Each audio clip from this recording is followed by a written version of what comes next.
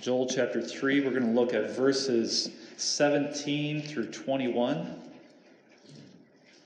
We have come to the end of this book, and it's been a journey. But I think the most important passages are the ones we're going to read today. Look at Joel chapter 3, verses 17 through 21. Then you will know that I, the Lord your God, dwell in Zion, my holy hill. Jerusalem will be holy. Never again will foreigners invade her. In that day the mountains will drip new wine, and the hills will flow with milk. All the ravines of Judah will run with water. A fountain will flow out of the Lord's house and will water the valley of acacias. But Egypt will be desolate, Edom a desert waste, because of the violence done to the people of Judah, in whose land they shed innocent blood. Judah will be inhabited forever, and Jerusalem through all generations. Their blood guilt, which I have not pardoned, I will pardon. The Lord dwells in Zion. Thus ends our reading of God's authoritative word. May all who hear it understand that the Lord dwells with them. What is the day of the Lord? That was a question we began with. How can we describe this earth-shattering event? What are the words that we can use to give meaning to the day of God's visitation? How did Joel describe it? The day of the Lord is a day when we should mourn of the brokenness of our world. The day of the Lord is a day when we should tremble at the approach of the Lord's army. The day of the Lord is a day when God's people return to Him with all their hearts.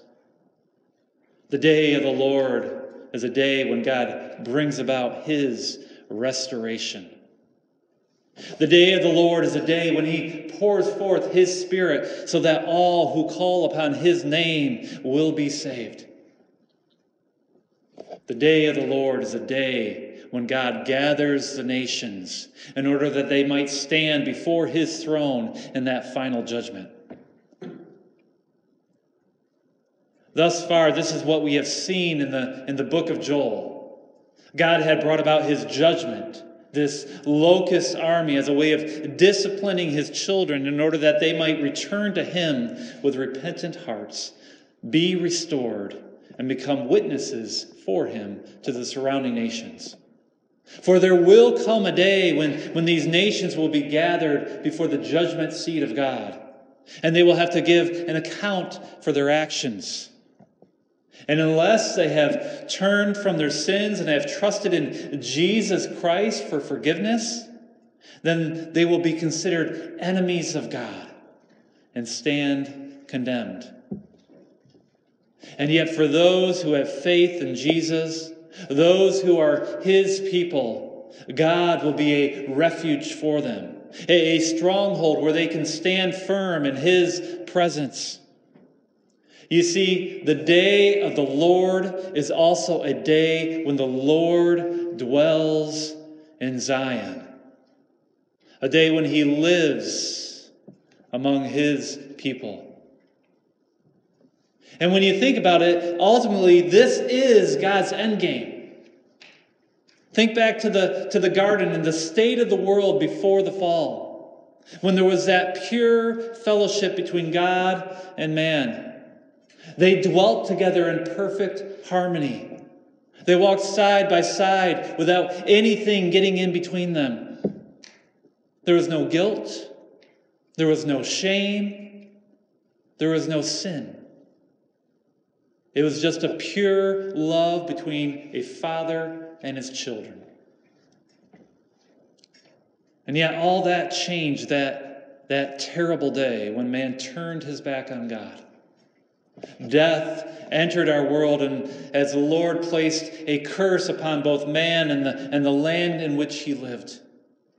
But even though this was the case, God did not lose his love for his children. For ever since that day, he has been working towards the redemption of his people, a restoration so that he might bring them back into that pure fellowship once again. And this is what we see in this last section of the book of Joel. The Lord will dwell in Zion. Let's look at our passage and see how this plays out. Look at verse 17. Then you will know that I, the Lord your God, dwell in Zion, my holy hill. The Lord your God dwells in Zion. What beautiful and amazing words. Now, what is Zion? What does this word actually mean? Zion is simply the proper name of that holy hill in Jerusalem where the temple was built. And because God's temple had been fixed on that mount, Zion became the heart of Jewish life. Everything revolved around this mount. It was a place where heaven and earth came together, for it was the dwelling place of Yahweh, their God. It was his throne room. And so when the Lord says that he dwells in Zion, what he is communicating is that he is in the midst of his people.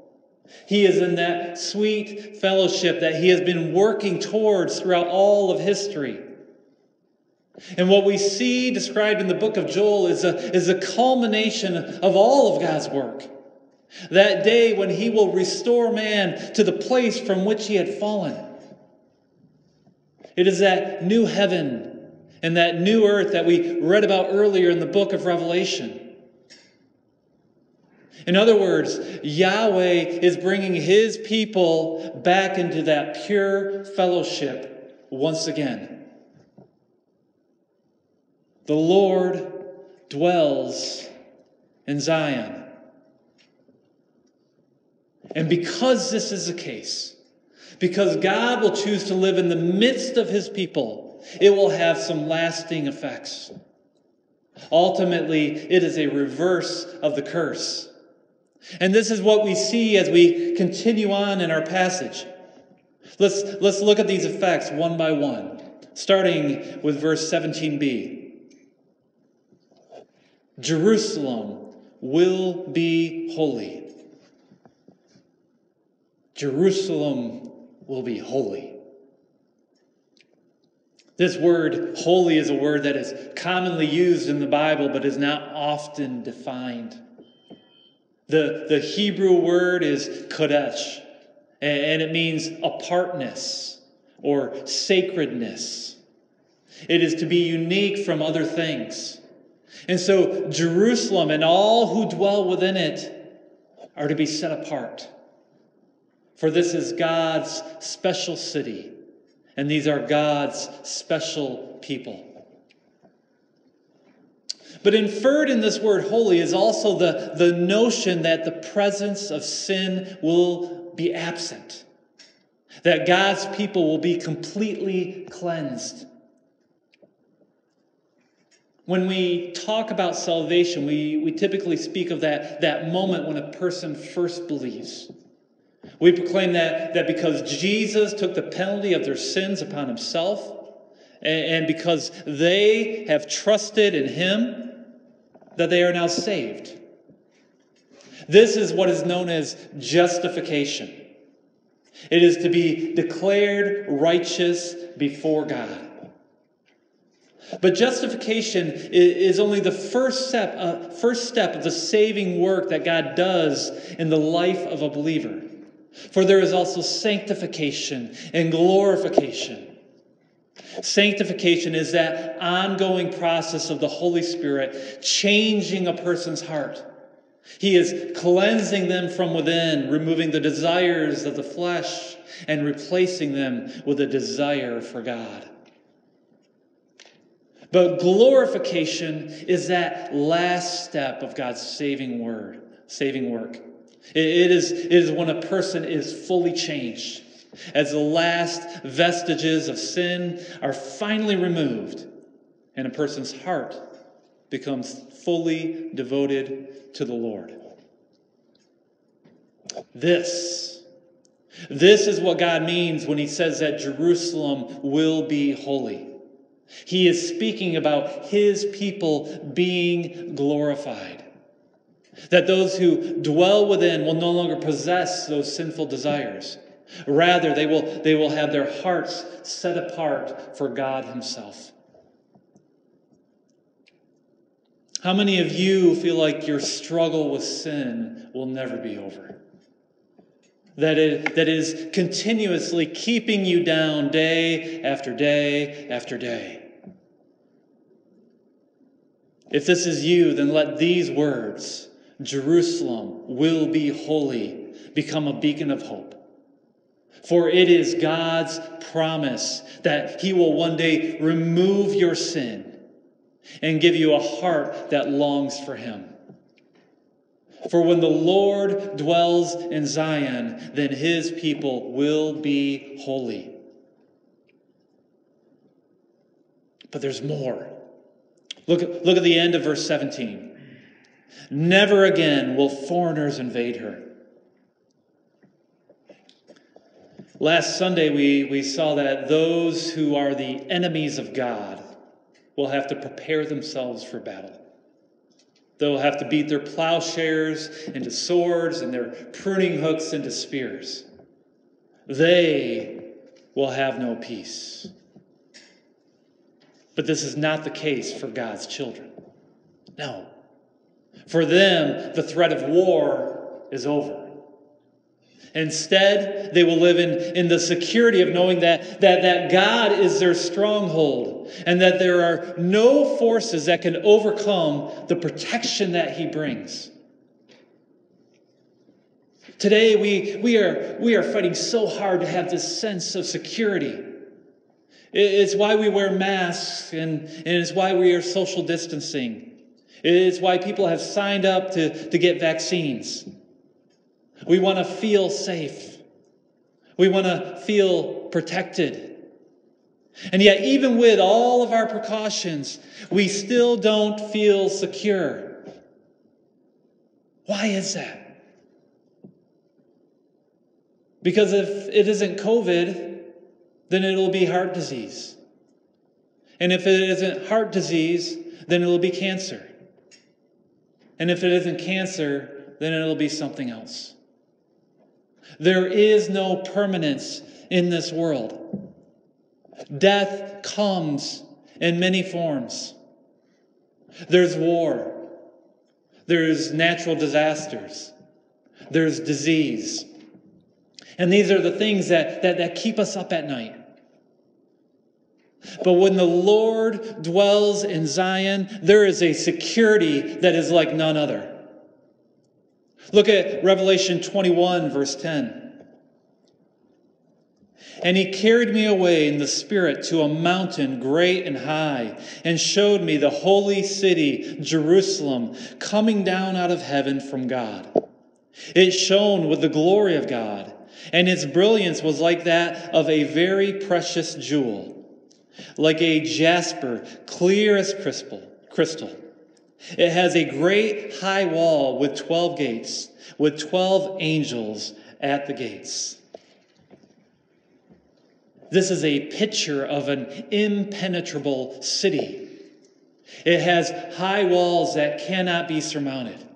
And there are angels standing guard at every gate. There is safety there. There is security. And this is how it will be when God dwells in Zion. His people will be secure. But not only is there security, but there is also abundance. Look back at our passage again. Look at verse 18. In that day, the mountains will drip new wine, and the hills will flow with milk. All the ravines of Judah will run with water. A fountain will flow out of the Lord's house and will water the valley of Acacias. When we began this book, we were talking about locusts and famine, about people being in want.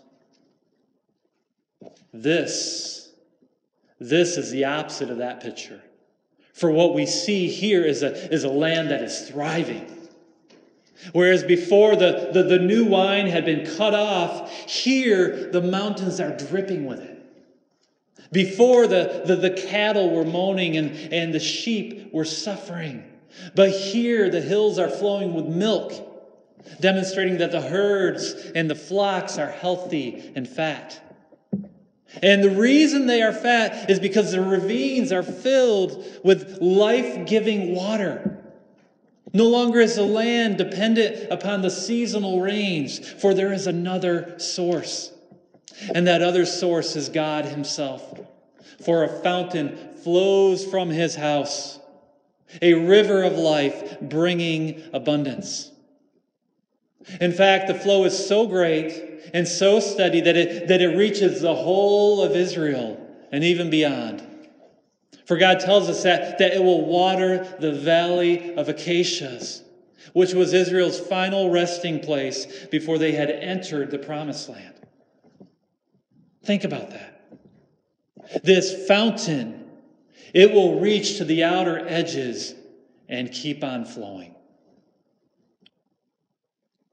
Dear friends, do you see the goodness of our Lord? How he is the source of our provision? How he provides abundantly? And we see this same picture in the book of Revelation. Look at chapter 22, verse 1. Then the angel showed me the river of the water of life, as clear as crystal, flowing from the throne of God and of the Lamb down the middle of the great street of the city. On each side of the river stood the tree of life, bearing 12 crops of fruit, yielding its fruit every month. And the leaves of the tree are for the healing of the nations. What an amazing, amazing picture. And this is the promise for all of God's children. You will never go hungry. You will never be thirsty. For when the Lord dwells in Zion, there is abundance. But not only is there abundance, but there is also eternal life. Look at verse 20. Judah will be inhabited forever, and Jerusalem through all generations. This kingdom of God will have no end, for the king who resides within is himself eternal. But more than that, he also has the power to grant life to all within that realm. This is the nature of God. It is who he is. He breathes life, not death. Think back again to the book of Genesis. What was it that God was doing? He was creating life, was he not? Death comes from sin. Life comes from God. And those who dwell in his city, they will have life. Look at Revelation 21, verse 4. He will wipe every tear from their eyes. There will be no more death, or mourning, or crying, or pain, for the old order of things has passed away. One of the hardest things that we have to deal with in this life is the inevitability of death, whether it be the death of a loved one or our own death. But in the new heaven and in the new earth, the curse will be lifted and death will be no more. For when God dwells in Zion, he brings life eternal. And the reason he can do this is because he took care of our sin problem. Look at verse 21. Their blood guilt, which I have not pardoned, I will pardon. God will pardon our blood guilt. Now, a blood guilt implies that the sins of God's people are transgressions worthy of death, that they are high crimes deserving of capital punishment. And yet, in God's mercy, he hands out his pardon instead. How can he do this? Through his Son, Jesus Christ, the God-man who died in our place. For God is not just for God will be a just God. And blood must be shed as payment for the penalty of our sins. And that's exactly what Jesus did. He became a man and dwelt among us. He lived a sinless life that we could not. And yet, he chose. It was his own will to take upon the sins of the world as he went to the cross and died in our place. God's justice was fulfilled in him. And because of that, all those who have turned from their sins and have trusted in Christ, what they will find is that they have become God's children, that they have a future in this eternal kingdom. For when the Lord dwells in Zion, his people will be pardoned. But why does he pardon them? Why does he offer this forgiveness? In order that they might dwell in his presence. For without this pardon, a man cannot stand before God. The burden of his heavy, heavy sin would crush him. Look at Isaiah 6, verse 5. Woe to me, I cried. I am ruined, for I am a man of unclean lips, and I live among a people of unclean lips. And my eyes have seen the King, the Lord Almighty. Here we see the prophet Isaiah, who was standing before the throne of God, and he was in ruin. And the reason he was in ruin was because the glory of the Lord was too much for his sinful heart. Isaiah needed to be cleansed. He needed to be forgiven. For only then could he stand in God's presence. Only then could he be in that pure fellowship with his Lord. Which leads us to the last words in the book of Joel. The most important words in the book of Joel. The Lord dwells in Zion. The Lord dwells in Zion. This is God's end game, to be in fellowship with his people. And if you are in Christ, then you can rejoice, for this is your future, an eternal existence with your Creator. You see, the church isn't an end in itself. Rather, it is a means to a greater end. A preparation, if you will, in developing that intimate relationship with the Lord Almighty. For when the Lord dwells in Zion, he will be the one that will satisfy your every need. He will be the one that your heart longs for. And as great as all those other things are, becoming holy through God glorifying your body, having security knowing that God will protect you, living in the abundance of God's provisions, receiving God's gift of eternal life, and finding pardon from your sins through Jesus Christ. As great as all these things are, they will pale in comparison to being in the presence of the Lord your God and seeing his face. Dear friends, there will come a time when your greatest longing will be for God himself, where being in fellowship with him will be rapturous joy. But we aren't there yet.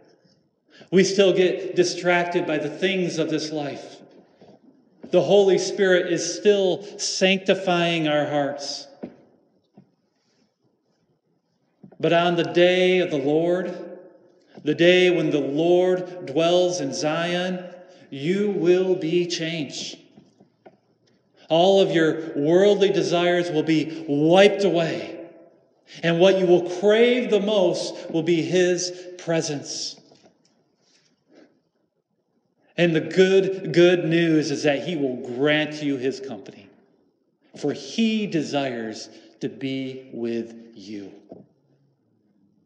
For the Lord will dwell in Zion.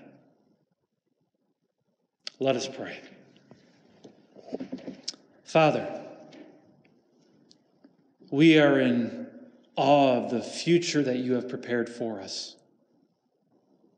The riches of your grace and your mercy are overwhelming. And for that, we praise your name. By the working of your Holy Spirit, help us to understand this truth. May it be our motivating factor in all that we do. And may it encourage us in times that are not so bright. Aid us, we pray, that we might develop that longing for your presence. We pray this in Jesus' name. Amen.